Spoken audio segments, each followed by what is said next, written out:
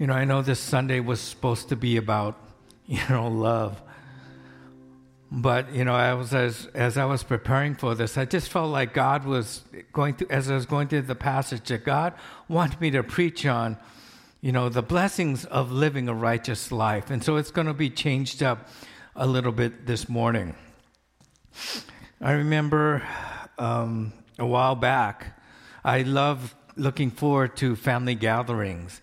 And I was going to one of our family gatherings, and my mom had a big family, so I always enjoyed seeing all of my aunts and uncles. But I remember going to this one family gathering, late. I kind of showed up later than everybody, so I went in there, and I was looking forward to seeing my aunt and uncles who were all in, one room. So I went there, and I said hi. And I remember one of my aunts, her first remark was, "Hey, fatso, how are you?" And, I weighed about 40 pounds. I was 40 pounds heavier. And it was like one of those moments where everybody was like, I can't believe she said that. And I was like, okay, what do I do with this? Right? She just insulted me in front of all of my aunts and uncles. And, I just kind of laughed and tried to laugh it off and change the subject. But as I thought of that, I never really, it takes me a lot to actually hate somebody, right? Because I can't remember. But at that moment, I hated her for embarrassing me like that in front of all my aunts and uncles. And so I remember saying, okay, at the next family gathering, I was kind of like George Costanza.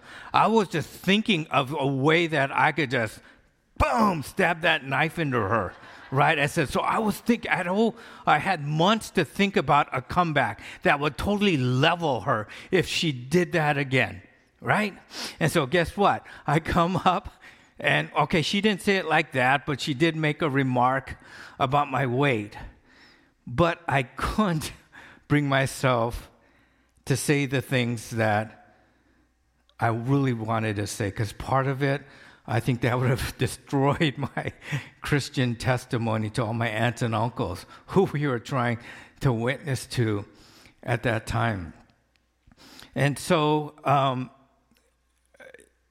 instead of looking to family gatherings, it was like, how do I deal with this one aunt that I really don't like, that I don't want to see? And for some of you right now, the holiday season, it's just that. Now, for most of you, you might not have any problems, but then there's some of you that it's the holiday season. And then there's one person in the family that you really don't like. Maybe they did something to you, and it's like, oh man, this is the time of year when we need to get together. I don't want to see this person, but I have to. How do you deal with somebody that has hurt you? How do you deal with somebody who has wronged you?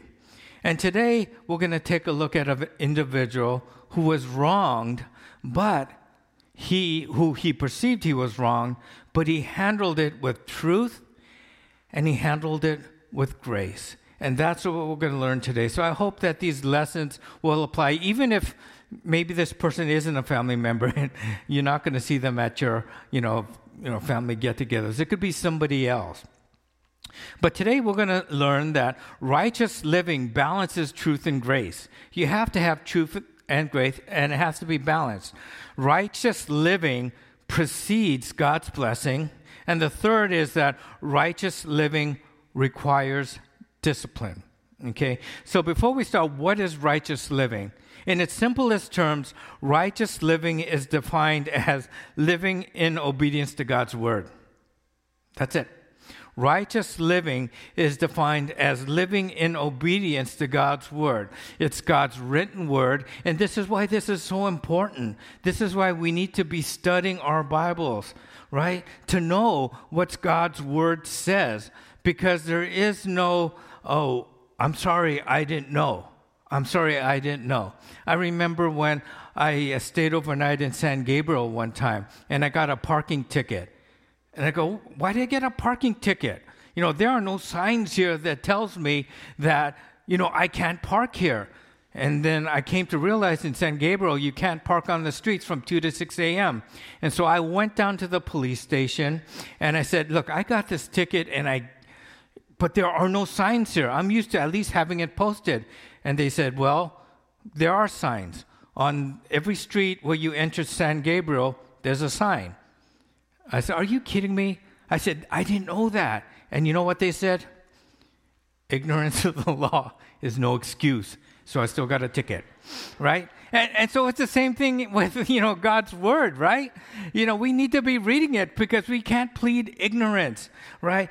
But not only do we have to know it, we have to live in obedience to God's word. But not only his written word, but his spoken word. Because the Holy Spirit guides us and talks us. The Holy Spirit has a plan for us. The Holy Spirit wants to act in the lives of other people. So, you'll hear that deep, that still quiet voice that said, Dave, I want you to do this. Dave, I want you to do that. And once again, righteous living is being obedient to, God's voice, right? But the first point I want to say is that righteous living balances truth and grace. Righteous living balances truth and grace. What's truth? Truth is just God's word. Grace is God's mercy and forgiveness. Now, if you have your Bibles, can you turn with me to Matthew 1, starting with verse 18. Chapter 1, verse 18, and this is the verse that I read earlier on this morning. Now, the birth of Jesus, the Messiah, took place this way. When his mother Mary had been engaged to Joseph, but before they lived together, she was found to be with child from the Holy Spirit. Now, in order to understand what's going on here, we have to understand that Jewish marriage ceremonies, they had two components. The first part was the betrothal period. Now, the betrothal period lasted about 1 year before the ceremony. And back then, a betrothal couple, it was arranged by the parents, and it was a business deal where the parents of the bride and the groom would get together and they would enter into a business agreement that said, my son and my daughter and your daughter will be married, right? And they were arranged because when you think about dating, right, that's how we do it today. But when it comes to dating in terms of its role in history, it's fairly new, right? The jury's still out on, is dating the best way for people to get married? Because up until maybe the turn of the 20th century, couples were matched.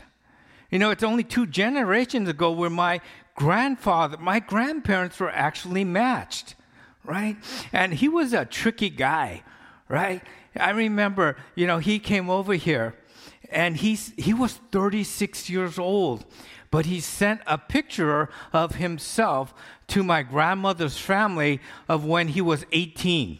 Right? So here my grandmother's family think, all right, look at this young, handsome husband who went to America to earn a living and he's doing well. And so my grandmother was 16 at the time, right? They didn't have a lot of money. So she comes over and she's looking for this handsome 18-year-old man. And the next thing she knows, this 36-year-old came up to her and said, I'm your husband. And it was so funny, her disappointment. But she was poor. It was arranged. There was nothing she could do about it, right? And it's crazy. She went on to have 11 kids, And, they stayed married for their entire lives, which was amazing considering how it started off. But that's the way most marriages were. They were arranged marriages back there. And you were actually considered legally married from the time you were betrothed. And the only way to end the betrothal or engagement period was to get a divorce. Okay? And so you see that even though they were engaged, it was very different than how we view engagement, very different to our culture, because back then engagement, for all intents and purposes, you were married. But even though you were considered married, physical intimacy was not allowed. You were not allowed to live together, right? That physical intimacy was only allowed after the marriage ceremony, which was a year, probably about a year later. And after the wedding ceremony was days of celebration. And after the marriage ceremony was over, that's when the husband and wife could move in and live together. Now we see this, that they were in the betrothal period, okay? And then Mary was what? Found to be with child by the Holy Spirit. Now, at that time, you have to realize that Greek culture influenced the Roman culture. And so, however, this was not like the Greek gods, right, who took human forms and who had physical intimacy with mortals, and they had kids, like the demigods, right? You know, so a lot of people say, is that the way Mary got pregnant? And no, that's not how Mary got pregnant. You know, the Holy Spirit didn't turn into a person and impregnate Mary. It was the creative power of God that impregnated Mary. The same created power where God created the universe out of nothing. That's the power that we're talking about here. And so we see that they're in this betrothal period. You're not supposed to have physical intimacy, yet Mary is with child, right? Now, this puts her husband, Joseph, in a very awkward position. Verse 19, it says, her husband, Joseph, being a righteous man and unwilling to expose her to public disgrace, planned to dismiss her quietly.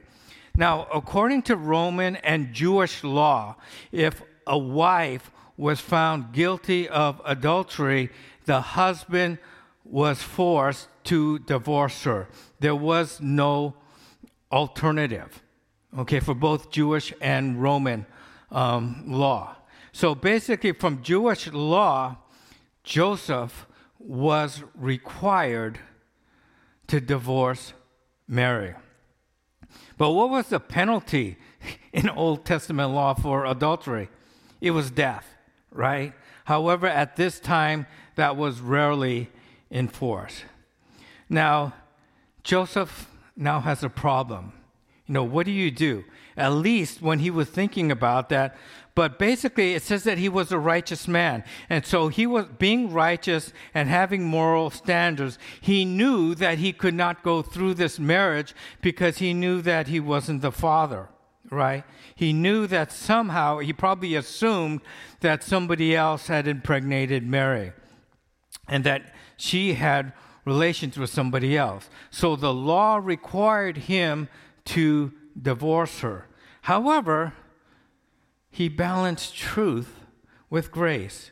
And because of his righteous love and kindness, he couldn't bear the thought of shaming her. Because if he divorced her publicly, this pretty much would have ruined her life. She would have never been able to get married again. She just would have been shamed, and that pretty much would have ruined her life, right? Much less having people demanding that she would be executed, provided by the law.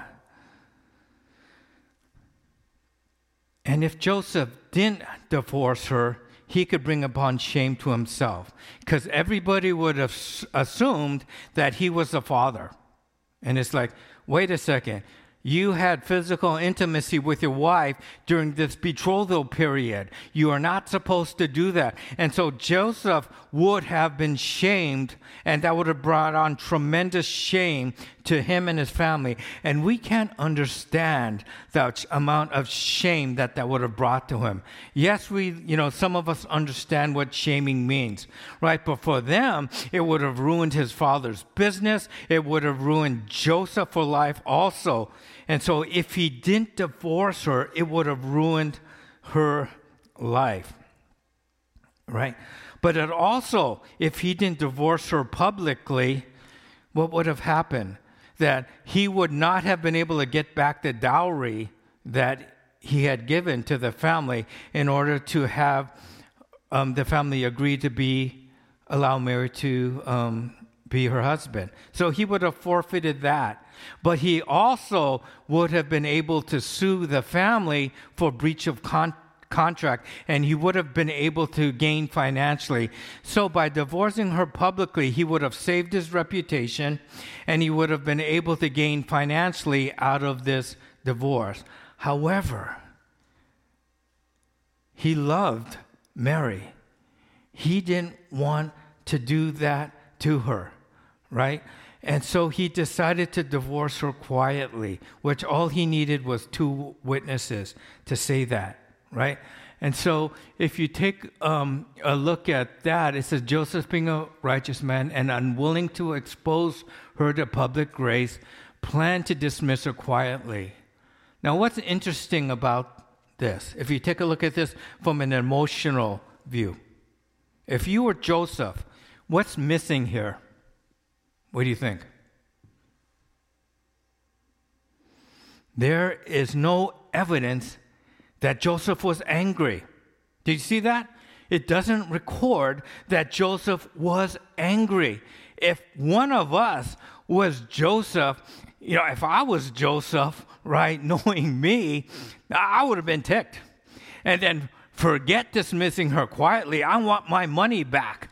I said, I paid a lot of money for her. I'm going to do this right. We're going to do it publicly. My reputation's going to be restored. She's going to be hurt. And I'm going to get my money back. And then all is right in the world. If it was me. But there was no evidence of Joseph being angry. Have any of you even thought of that when you read this? Right? We just read it, right? And we take the humanity out of it because we think, oh, this is the Bible. You were Joseph. How would you be feeling? But why didn't he get mad? Because he was a righteous man. He understood the truth. He understood the law. He understood his rights under the law, and he obeyed it by what? Divorcing her, because that's what the law required. But there was another side of his righteousness, that there was grace, that there was mercy, that was forgiveness. He balanced truth with grace. So it brings us to the next point, is that righteous living precedes God's blessing. In verse 20, it says, but just when he had resolved to do this, an angel of the Lord appeared to him in a dream and said, Joseph, son of David, do not be afraid to take Mary as your wife, for the child conceived in her is from the Holy Spirit, and she will bear you a son, and you are to name him Jesus, for he will save his people from their sins. And all this took place to fulfill what has been spoken by the Lord through the prophet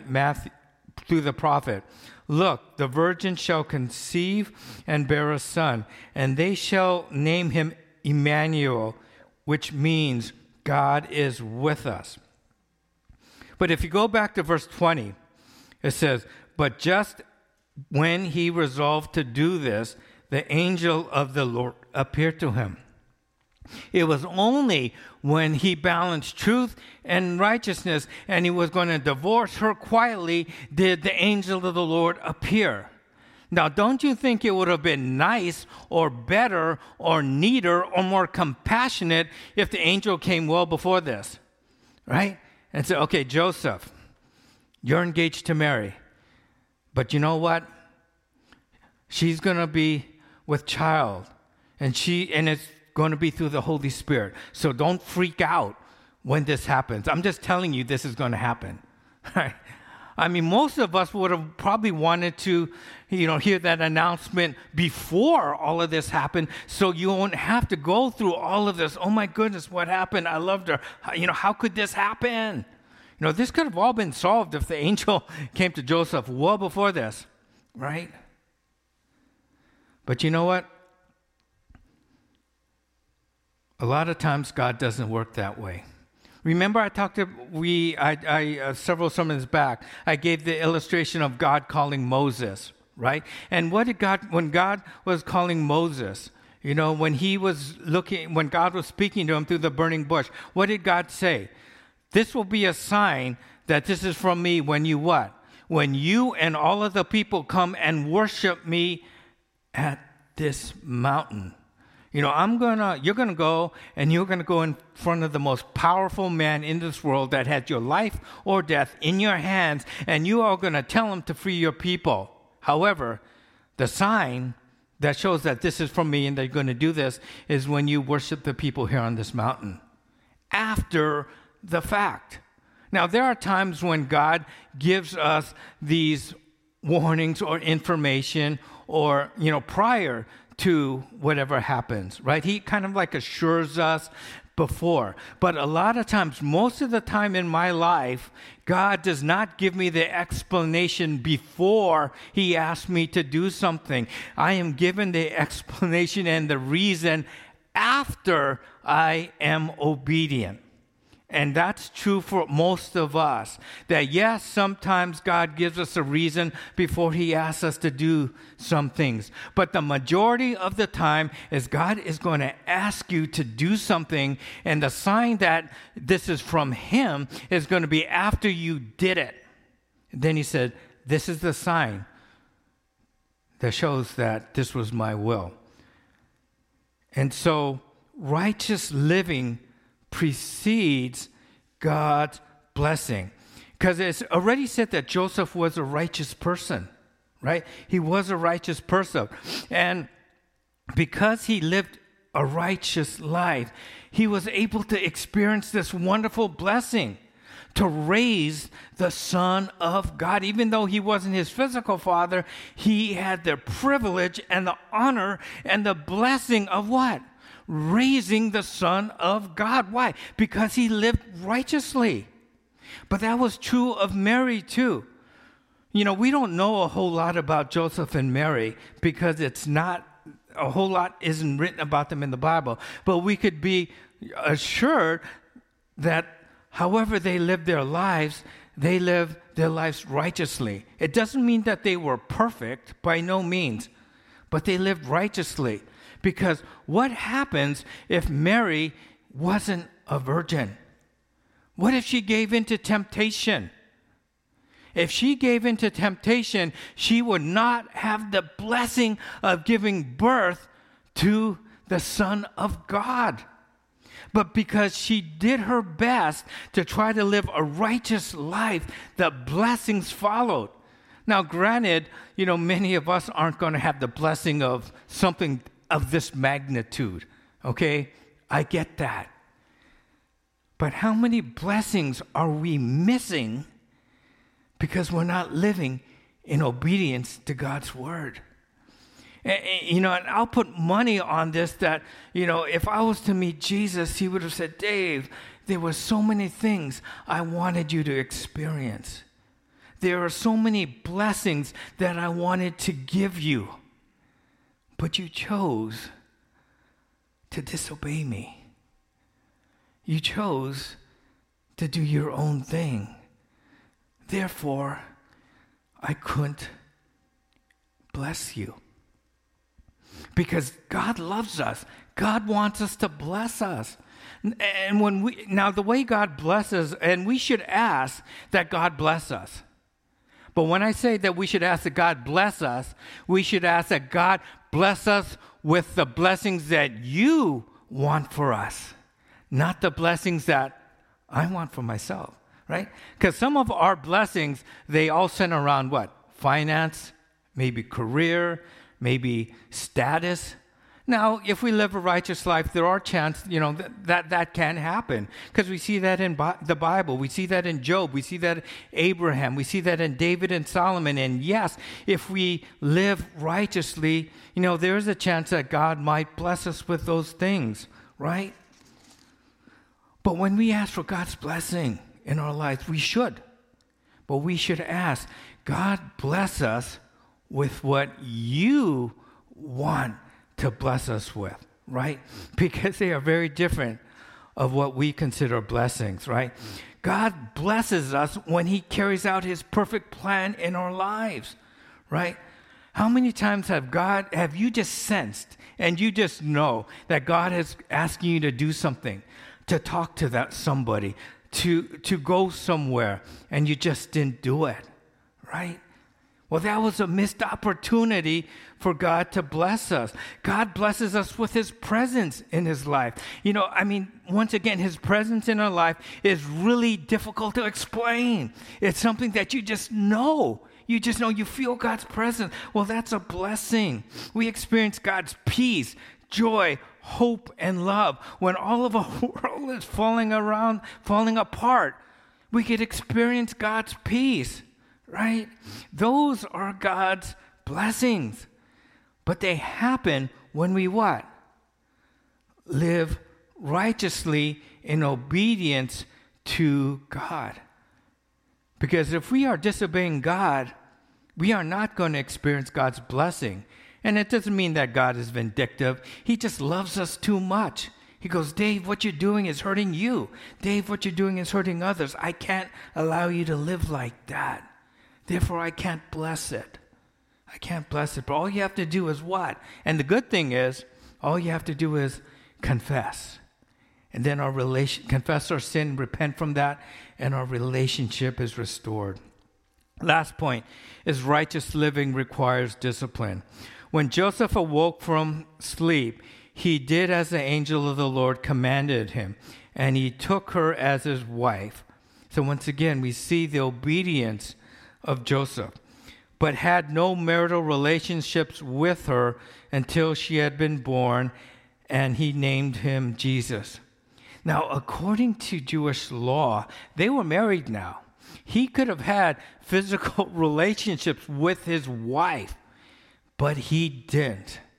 You know how much discipline that would have taken a young person to be living with somebody and then not having physical intimacy with them, even though you could? And there was a reason that Joseph did that. Because Joseph understood the prophecy. He understood that the Messiah would come from a virgin. So he had to make sure that there was no doubt in anyone's mind that he was not the physical father, that he was not the father. And I think this is why Matthew wrote this down, right? Because this is an odd thing to write down. But I think Matthew wrote this so his readers would know that there was no question or no doubt that Joseph was not the physical father, that the Holy Spirit was the father of Jesus. So have you ever wondered why this even had to happen? Why couldn't God just come down as God and just say, okay, boom, I'm God, I'm here, and I'm going to forgive all of your sins. Boom, bippity boppity boop, you're forgiven. Why did Jesus have to come as a person? Have you ever wondered that? Because Christmas is important. Without the virgin birth, Christianity fails. It doesn't work. That's how important the virgin birth is. Because in Galatians chapter 4, verses 4 to 5, it says, "But when the fullness of time had come, God sent his Son, born of a woman, born under the law, in order to redeem those who were under the law, so that we might receive adoption as children." And so what Paul is saying here is that Jesus had to come born of a woman who was born under the law. Right? The Old Testament law, the 10 Commandments and the 600 other laws. But basically the law that says what? All have sinned and fallen short of the glory of God. And the wages of sin is what? Death. And so the law stated that because of sin, we all deserve spiritual death. But what Paul is saying here, that only a human could be the sacrifice. Only somebody who was born under the law could be that sacrifice. Meaning animals aren't born under the law, so they couldn't free us from the law. Even if God came down himself as God God wasn't born under the law. Only a person born under the law could save us, right?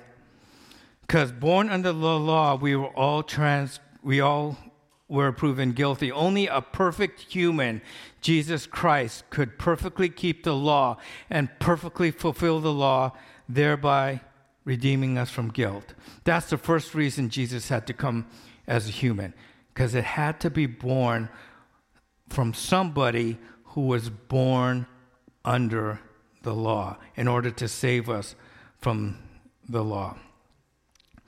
Right, and then if we see in Hebrews chapter 9:22, it says, "Indeed, under the law, almost everything is purified with blood. Without the shedding of blood, there is no forgiveness of sins." Okay, and so one of the things that we see here is that in order for the law to be fulfilled, it says everything, the writer of Hebrews said everything had to be purified with blood. And without the shedding of blood, there is no forgiveness of sins. Okay, so once again, human blood needed to be shed in order for human beings who were born under the law to be saved by the law. I know this might be confusing, and hopefully you could kind of stew on this during this week.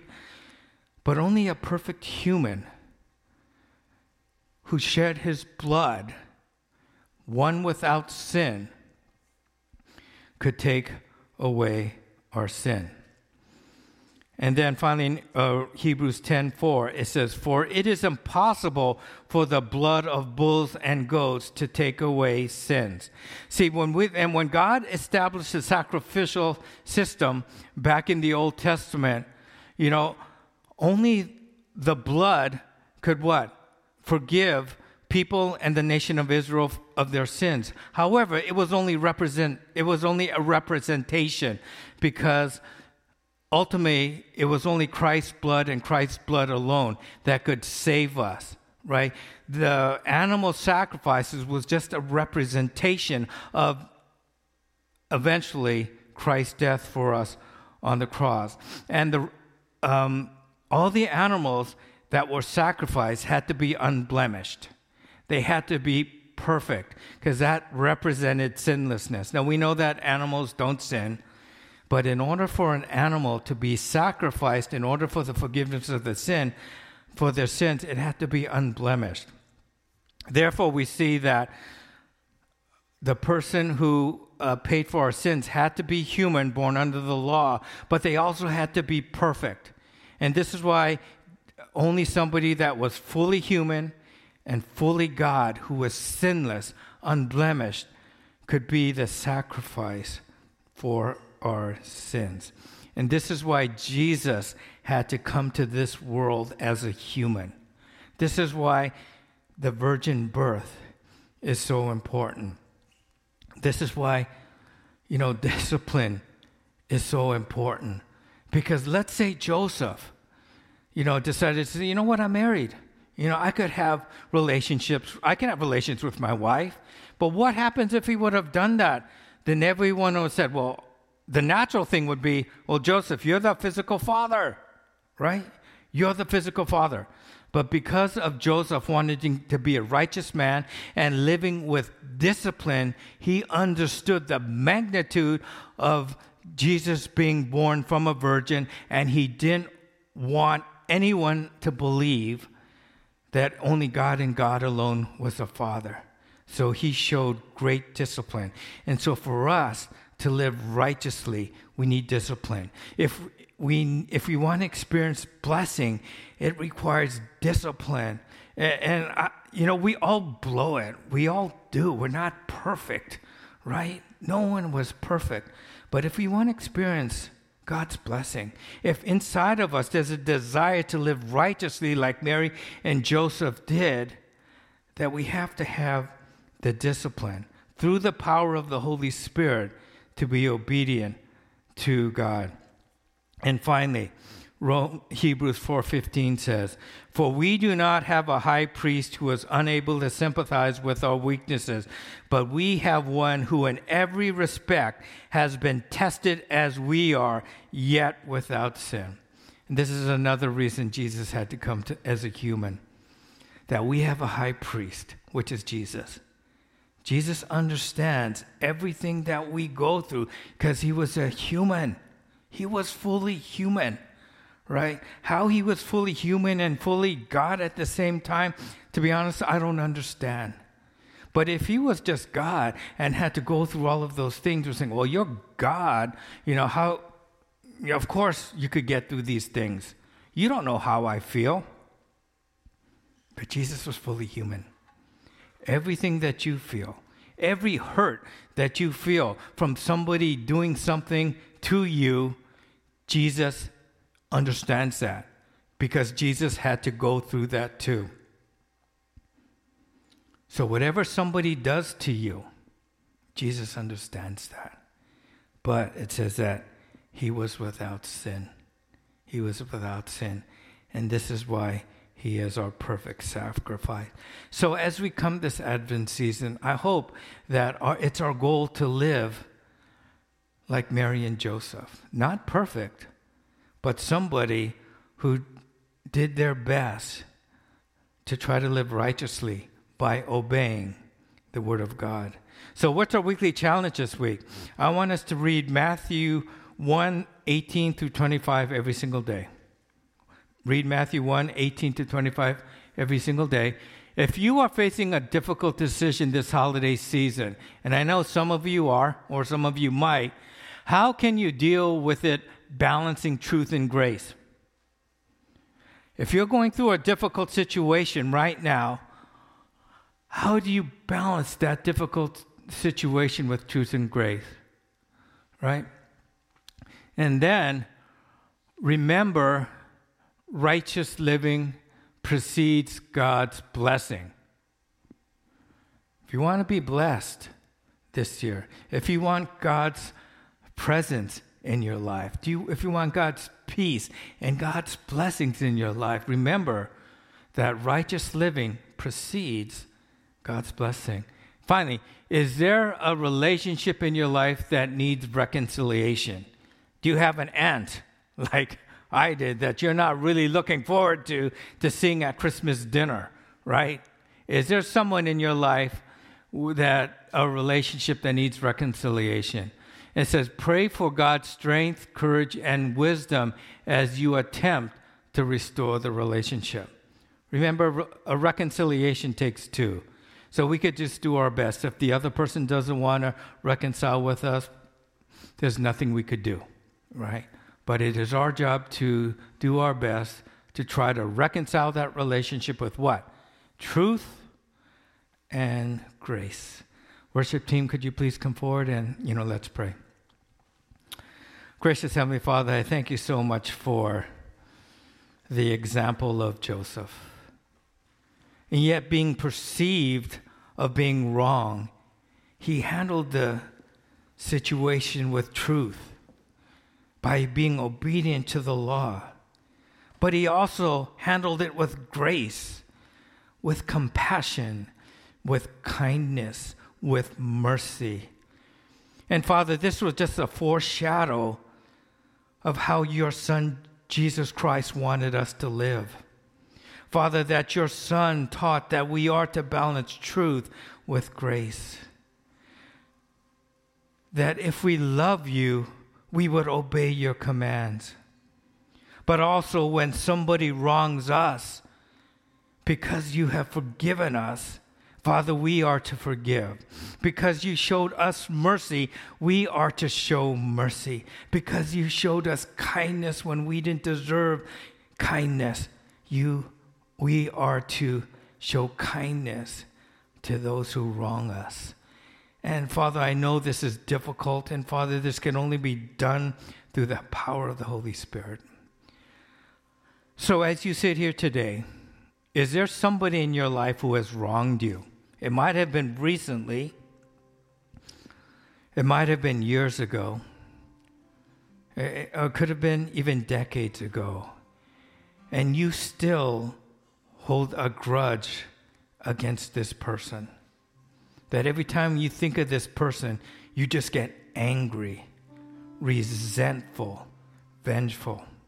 I'd like you to bring this relationship to God right now and ask God to allow you to balance this relationship with truth and grace, to restore this relationship as you came to restore our relationship with you.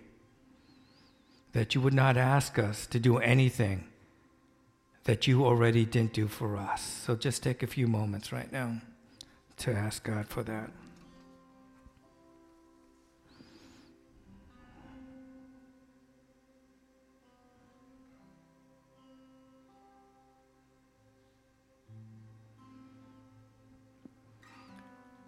Father, I thank you for the power of your Holy Spirit that actually gives us the power to forgive when people have wronged us.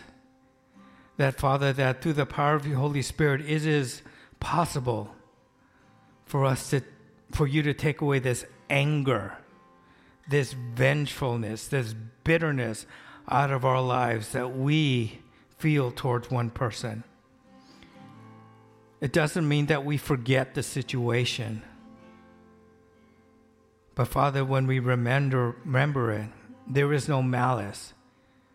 There is no bitterness. So Father, for those of us this morning who are coming to you and asking for your help, Father, I pray that you would grant each one of them the power to balance this situation with truth and grace, to acknowledge that we have been hurt, but to acknowledge, Father, that we are to show mercy, kindness, and forgiveness as Joseph did, because that's what you did for us. Lord, I thank you so much that you don't treat us as we deserve, but because of your grace, you treat us with kindness, with mercy, with love and forgiveness when we don't live righteously. So, Father, as we commit ourselves this week, through the power of your Holy Spirit to live righteously, Father, may you change our hearts, especially in areas that we know that we're acting in disobedience to you. Father, will you convict us? Will you give us the strength that we need to turn from our sinful ways and return to you, so we can experience the so many blessings, Father, that you want to bestow upon each one of us. In your Son's name we pray. Amen.